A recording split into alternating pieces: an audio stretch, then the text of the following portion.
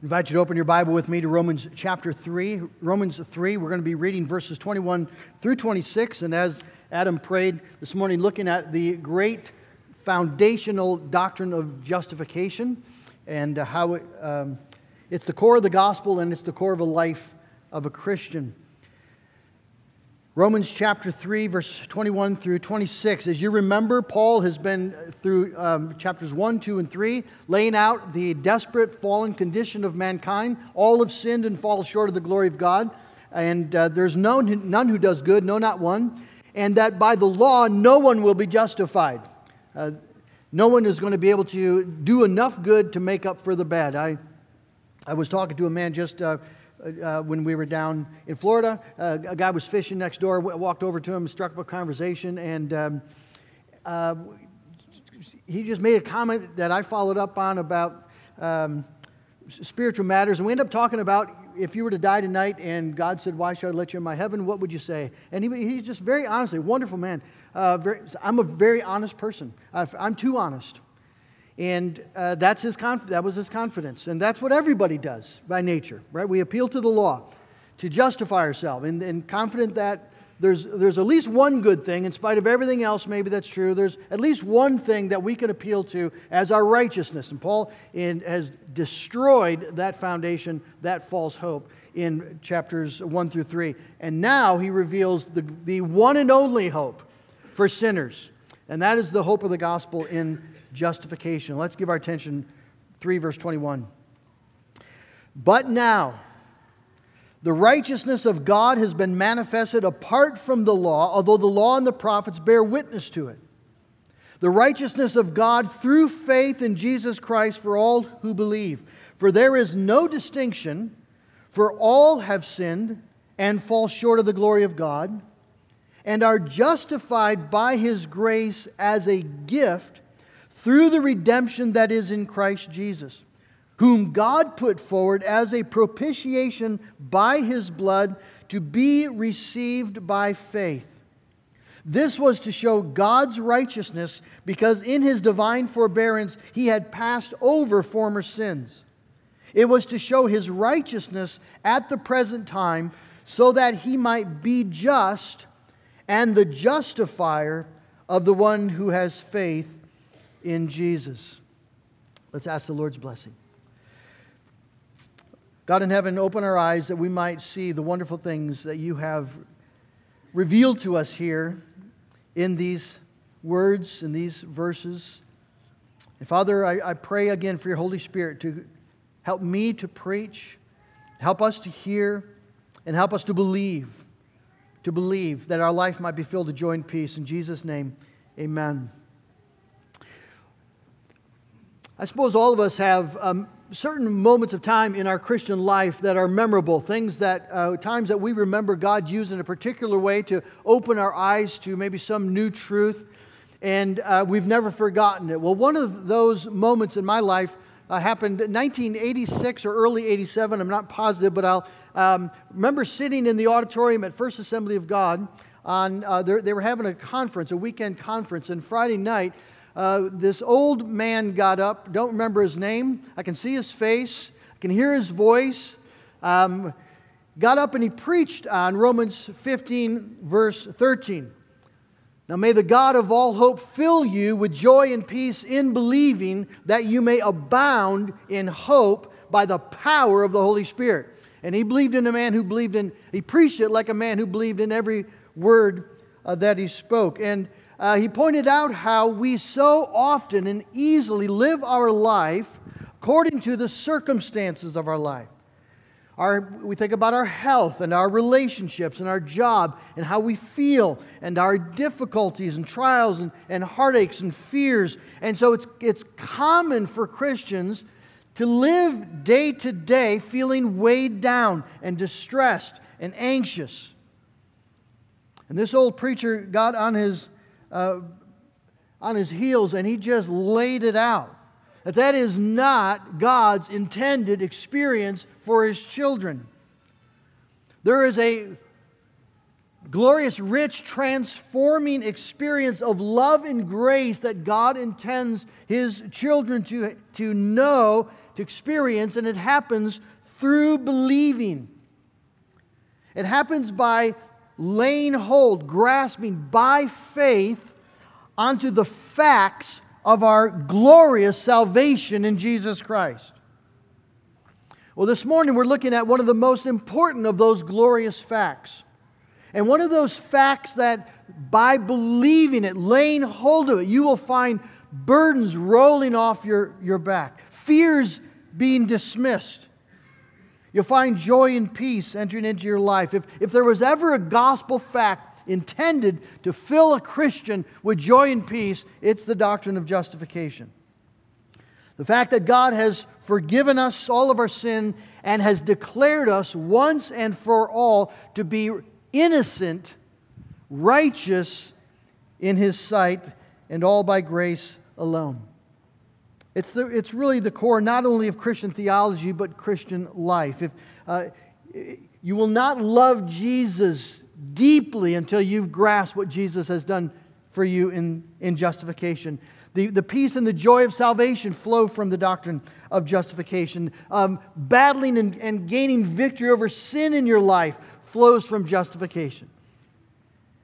As you understand and believe and apply this glorious truth. Just two main points this morning. First, what is it? And then how does it work? How does it happen? What is it? Well, maybe you remember your catechism, Shorter Catechism, Westminster Shorter Catechism 33. What is justification? It says justification is an act of God's free grace. It's an act of God's free grace wherein He pardons all of our sins and accepts us as righteous in His sight only for the righteousness of Christ imputed to us and received by faith alone. Now, I'm just going to break that apart a bit, and we're going to focus first on this act of God. What sort of act is it? We're going to point out it's a legal act, first of all, and a declarative act, secondly. It's a legal act, a declarative act. You see, justification is a legal term. It's a term that functions in the context of a courtroom. It speaks about the legal issue we face as sinners who are accountable before the God who made us. I was reading an excellent book last week that points out that every great story involves a problem, and the greater the problem, the greater the story. Well, that makes the gospel the greatest story of all time because it addresses the greatest problem for mortal men in a moral universe. The problem being the condemnation we are under due to our sin against a holy God. That is the problem, the greatest problem of your life. It's a problem that dwarfs time and determines your eternal destiny. How can you be made right with God? What will you say when you stand before the judgment throne? How can you possibly receive the verdict of righteous when you are not righteous? Now, there are many people who shy away from the talking of salvation in a legal manner. They speak of the gospel purely in relational terms. So they just want to talk about the gospel as God loving sinners, God loving His erring children, God welcoming His prodigal children back home. And of course, that's all gloriously, wonderfully true. God welcomes sinners and invites sinners to come. But our problem as prodigal sons and daughters is not that we are unloved. Our problem is that we are unrighteous. One of the best books I've ever read, in fact, this might be the first great book I read back in college, was Cry the Beloved Country by Alan Paton. Cry the Beloved Country is a story of a father who, in South Africa, who learned that his son Absalom, who had gone off to Johannesburg, had been involved in a robbery and a murder and had been found guilty and sentenced to death by hanging. And the father goes and he visits his son for the last time. The problem, you see, that the great tension in the story is the father's great love for his son. You can just hear Absalom, my son, my son. And the father's utter inability to rescue his son. No matter how greatly he loved his boy Absalom, a crime had been committed. The law had been violated, and the law demanded his death. One of the recurring lines in the book is, "It is written, it is written, it is written." The law requires his death. It demands an eye for an eye, a life for a life. And as much as he loves his son, there is nothing he can do to free him. Absalom must be executed. And Absalom was. The demands of justice must be satisfied. And so it's not enough, you see, to speak of salvation merely in relational terms. We have to speak of it in legal terms. The demands of justice apply. Our existential crisis is that we have violated the law. It is written that the soul that sins shall surely die. And Jesus says not a jot or a tittle of the law is going to be erased. We have a legal problem before the throne of divine justice. And so how shall we escape the condemnation that we so rightfully deserve? That's the issue addressed by justification. It speaks to our legal status as condemned sinners standing before the throne of God. And it tells us that by the sheer grace of God and the atoning work of Christ, our status is fundamentally changed from that of condemnation, which is also a legal term, to justification. It's a legal act. Secondly, it's a declarative act. Justification is a declarative act. Louis Berkhoff, in his Systematic Theology, writes, "Justification is a judicial act of God in which He declares that all the claims of the law are satisfied with respect to the sinners." Now, of course, if you remember any of your church history, you know that this is one of the key battles of the Reformation. The Roman Catholic Church did not believe that justification was an act of declaration, but they believed it was a process of transformation.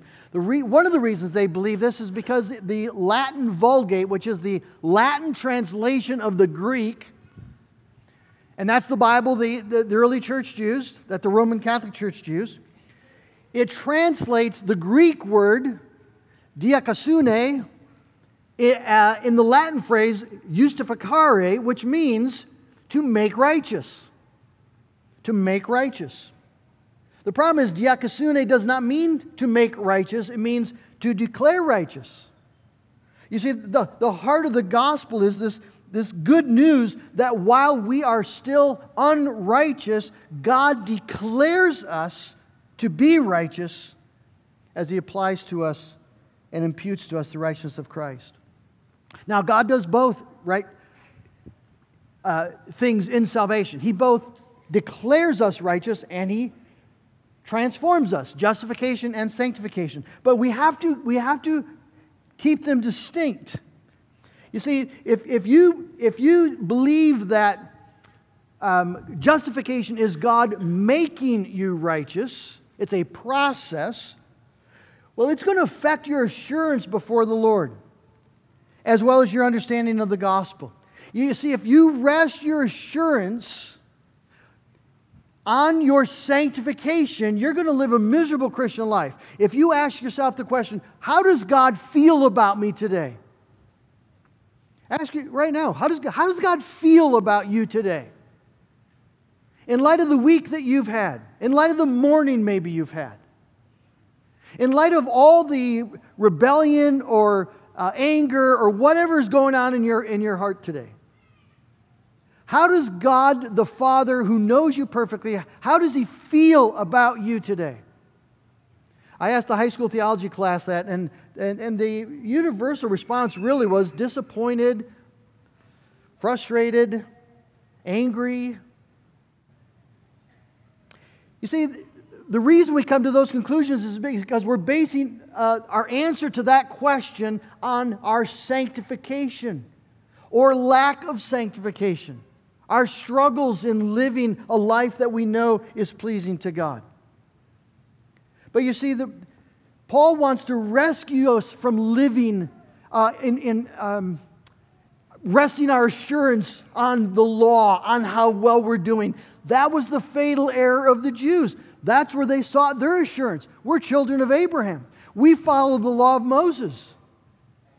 And Paul will say in chapter 10, verse 3, being ignorant of the righteousness of God that is by faith, they sought to establish their own by the works of the law. And Paul here is saying to us, don't do that. Don't go there. Don't base your assurance on how well you're doing today. Because if you're doing well, you'll just be proud. And if you're doing poorly, you'll be in despair. Paul is laboring to help us to realize there's a brand new glorious foundation for confidence and assurance and joy and peace before the Lord. Justification is God's act of declaration, not His process of transformation.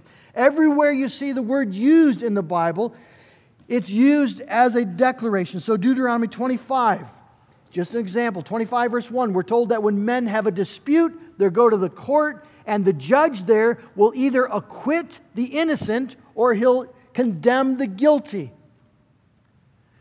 When he acquits the innocent, he's not making the man innocent. He's not helping him become innocent. He's just judging, declaring the truth after having revealed the facts. The same when he condemns. He's not making the man guilty. He's declaring the man guilty after reviewing the facts.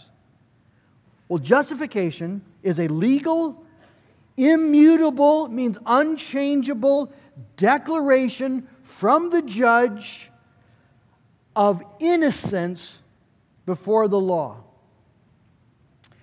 Douglas Moo says to justify is not to make righteous or even simply to treat as righteous, though one is not really righteous, but to declare righteous. This is a legal reality by which we are acquitted by God from all charges that could be brought against us because of our sin. So this is a legal reality by which we are acquitted by God from all charges that could be brought against us because of our sin. How many charges could be brought against you because of your sin? It's impossible to say. I mean, who could count that high? Of all the charges that could be brought against you and me for our sin. And yet, justification is God's declaration that we're acquitted of all charges. Let me try to illustrate this a little more by contrast, what justification is not.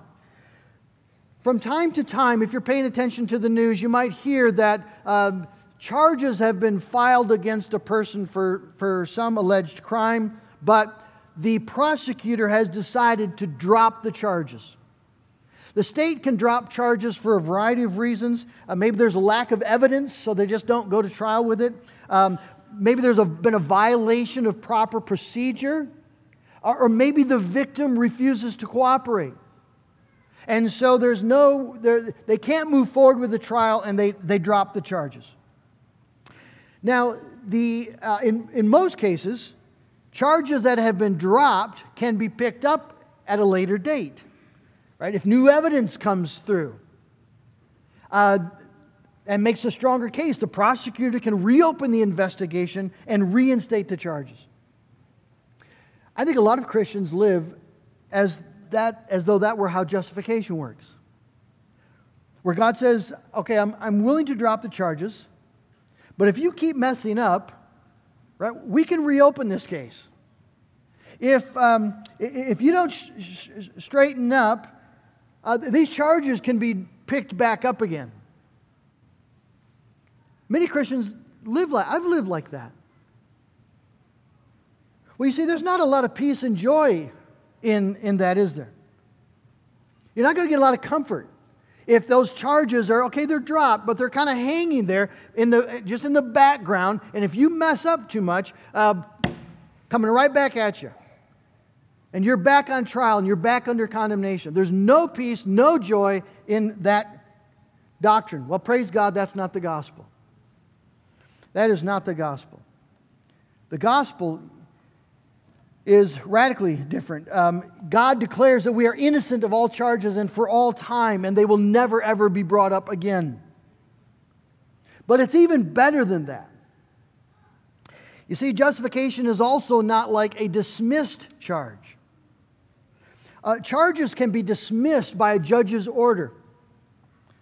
And in the legal world, dismissal of charges is a lot better than dropped charges because a dismissed charge is done with. Prosecutor cannot bring up again a dismissed charge. But justification is better than that. You see, when it comes to gospel justification, charges are not dropped, charges are not dismissed, but instead the charges are prosecuted. It goes to trial. The trial of your life is actually held. The law is applied with all of its brutal honesty about who you are and what you've done. And in spite of the fact that you have sinned, in spite of the fact that you deserve to be condemned, at the end of the trial, God the judge, who can do no wrong, officially, joyfully, and immutably declares you to be innocent of all charges, innocent for all time. And that's the end of the trial. There will never be another trial. The trial of your life is complete. There will never be new evidence found that will bring the matter up again. There will never be new charges pressed. There will not be a new trial convened. In justification, God declares once and for all time you to be innocent of every charge. He declares us innocent before the law, even though we have never once perfectly kept the law. Now, how is that possible? How is it possible for God to be just and the justifier of the ungodly, which is what Paul says in Romans 4, verse 5. Remember, God being just means God must always do what is right. How can God justify? Simply, notice in our text that He is just and the justifier of the one who has faith in Jesus. Well, that's the great question. How is that possible? How can He be just and justify me and you simply by faith in Jesus? And that's our second point. How is it possible? The Bible, friends, teaches that we are justified on the basis not of our faith. Faith is the instrument, it's not the basis. God doesn't look at you and say, oh, you believe and your faith outweighs all the sin that you've committed. Your faith is a good work. You're a good person. I'll justify you. It's not how it works. The Bible teaches that we are justified on the basis of imputed righteousness. And I know you got to put your thinking cap on here, but it's not that hard a concept. Imputed righteousness. Imputation, you might not be familiar with the term, but just imagine you got out and bought a car. You couldn't pay the whole thing off, so you took out a $10,000 loan. And things were going fine, but it was a variable rate, and then, of course, the economy happens, and the interest rate shoots up, and then you lost your job, and you're not able to make the monthly payments on your car. And the bank sends you a friendly little notice saying, if you don't start making payments, we're going to take ownership of your car.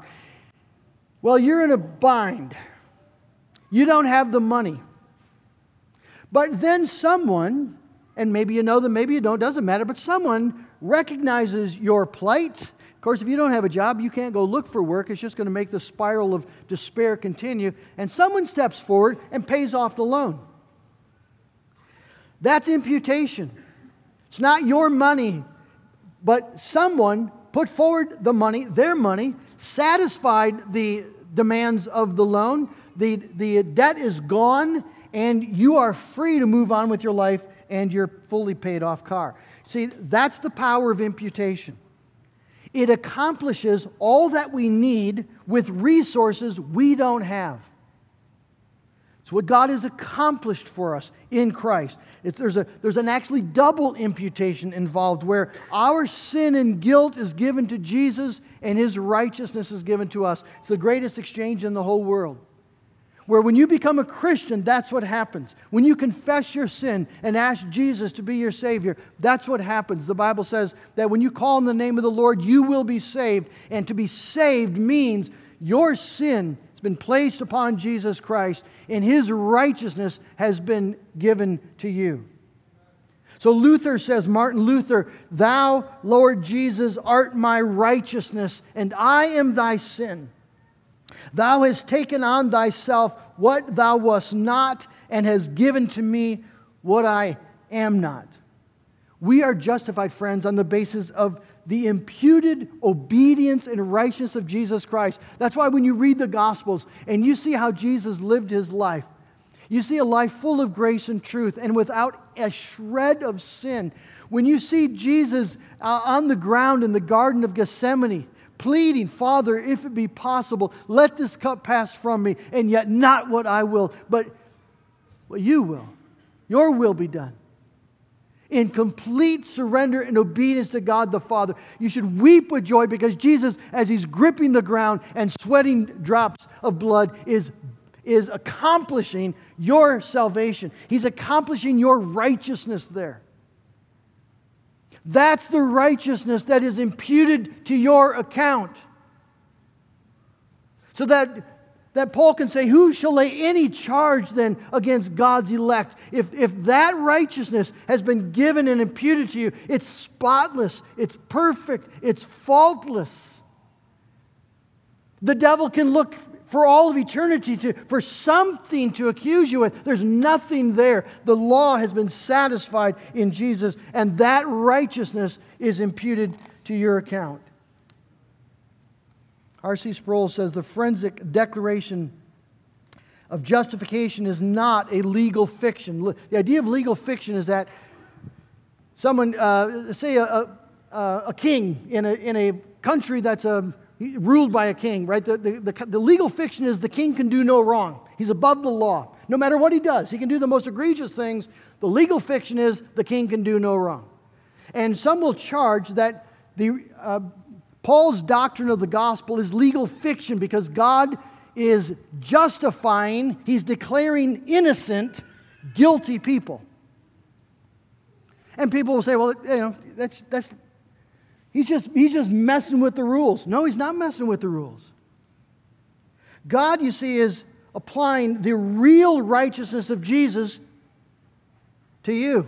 And on the basis of that, pronouncing you just. Listen again what Sproul says. The forensic declaration of justification is not a legal fiction. It is real and authentic because the imputation upon which it is based is no fiction. It is a real imputation of real righteousness of a real Christ. Christ is our righteousness. Friends, that's the gospel. That's what Jesus came to accomplish, to be your righteousness. This is what is offered to sinners as a free gift of God's grace. This is what you receive by faith when you come to Christ. And this is what can fill your life with joy and peace. If you believe it. If you believe it. Martin Luther again says this. The real evil is that we trust our own power to be righteous and will not lift up our eyes to see what Christ has done for us. So the troubled conscience has no cure for its desperation and feeling of unworthiness unless it takes hold of the forgiveness of sins by grace, offered free of charge in Jesus Christ. If I tried to fulfill the law myself, I could not trust in what I had accomplished. Neither could it stand up to the judgment of God. So I rest only upon the righteousness of Christ, which I do not produce but receive. God the Father freely giving it to me through Jesus Christ. Isn't that wonderful? That can transform your life. We spend so much time thinking about the righteousness maybe that we produce, that we're trying to produce. And God calls us to live a righteous life. And the Holy Spirit is moving us to embrace righteousness as our way of life. And yet we fall short and fall short. And in the gospel, God wants us to know that whatever progress we make in sanctification, in growing in righteousness, it has to be founded on this rock of justification, a free gift of righteousness given to us in Christ. That'll change your life. There's a great illustration of that in Luke's Gospel, chapter 7. Luke tells us about this wicked woman, almost certainly a prostitute. And she goes to the house of Simon the Pharisee because Jesus is there. What a hard place to enter, the place of men who have ridiculed and mocked and scorned her and shamed her. And yet she goes there because she has this desperate need to be made right with God. She's a sinner made in the image of God. Her conscience is tormenting her. The law of God is judging her. How can she, a wicked woman, how can she be saved? And somehow she knows that Jesus is the answer. And so she goes into the house and she finds Jesus reclining at the table, and she kneels down by His feet and she begins to weep. She's weeping so much that she's flooding His feet with her tears, and then she lets loose her hair, which would be a very bold, almost scandalous act in that day, and she begins to wipe Jesus' feet with her hair. She's worshiping Him. And then she takes this jar of precious perfume, maybe the most precious thing she owns, and she pours it over His feet. And you've got to ask yourself a question. What in the world happened to this woman? Nobody does this. What moves her to such astonishing vulnerability and to such extravagant expressions of love and adoration? What happened to her? What happened, you see, is she grasped somehow by faith the central truth of the gospel that in Jesus, she, though a wicked, wicked woman, somehow, Jesus loved her and forgave her, and Jesus could make her right with God. Somehow, Jesus made her right with God. And friends, that's the core of the Christian message. Right? Nothing in our hands we bring. Simply to His cross we cling. This is our one and only hope. Our hope is built on nothing less than Jesus' blood and righteousness. We don't dare trust how we feel about ourselves, how we feel even about God. We trust only in the righteousness of Jesus Christ. Is that your hope this morning? Is that what you're resting on? Do you have rest? Are you laying hold of this doctrine? And friends, I ask it as a man who so often doesn't, who frets and fears and full of anxiety. And what does God think of me? And it's all been answered in the work of the cross. It's all been answered in the doctrine of justification. God has told you what He thinks of you. As you come to Him in faith in Jesus Christ, acknowledging you got nothing to bring but your sin and your need, God tells us what He thinks. Innocent, righteous, beloved, because of Jesus Christ. And so my plea to you would just let that truth sink in. Lay hold of it. Let it change the way you think about yourself and the way you think about your struggles and about your life, about your relationships. Let the love of God be poured into your heart through that beautiful channel of justification. That you have been loved most magnificently by a Father who is just and a justifier of sinners like you and like me. And there'll never be another trial. The charge will never be brought up again. You're free to live in the abundance of God's love and grace. Let's pray together. Oh God, our Father in heaven, You know our hearts and You know our fears, our anxieties. Forgive us, oh Lord, for seeking our assurance in our behavior, in our sanctification. Jesus, I thank You that before the cross we are humbled completely and yet we are exalted magnificently as we acknowledge, Lord Jesus, that You willingly received the guilt of our sin and bore the wrath we deserved, and You gave us joyfully, imputed to us Your own perfect righteousness, so that we are robed and clothed and declared now to be innocent. And our legal problem is gone, forever gone. Oh, Father, I pray that this truth would fill our lives with joy and peace and believing, and that, Lord, it would change our demeanor. There would be calm. There'd be love and kindness and patience and compassion as we receive by the power of the Holy Spirit this gift of justification. Father, I pray that it free us to go to war against besetting sin, not seeking to gain your favor, but, Lord, standing on the rock of our justification and your promise of love and eternal blessing. And on the basis of that sure foundation, we'd go to war with our sin, confident of victory. And Father, we ask you to do this for the glory of your name, for the joy of your people, for the spread of the gospel, that our lives and our message to the world, Lord, could be Jesus saves great sinners, and God is just and the joyful justifier of the ungodly. We pray in Jesus' name, amen. Let's respond by singing together 521 in the hymnal, My Hope is Built on Nothing Less Than Jesus' Blood and Righteousness. When he comes with trumpet sound, right, may I then in him be found, dressed in his righteousness alone, and in that faultless to stand before the throne. Let's stand to sing.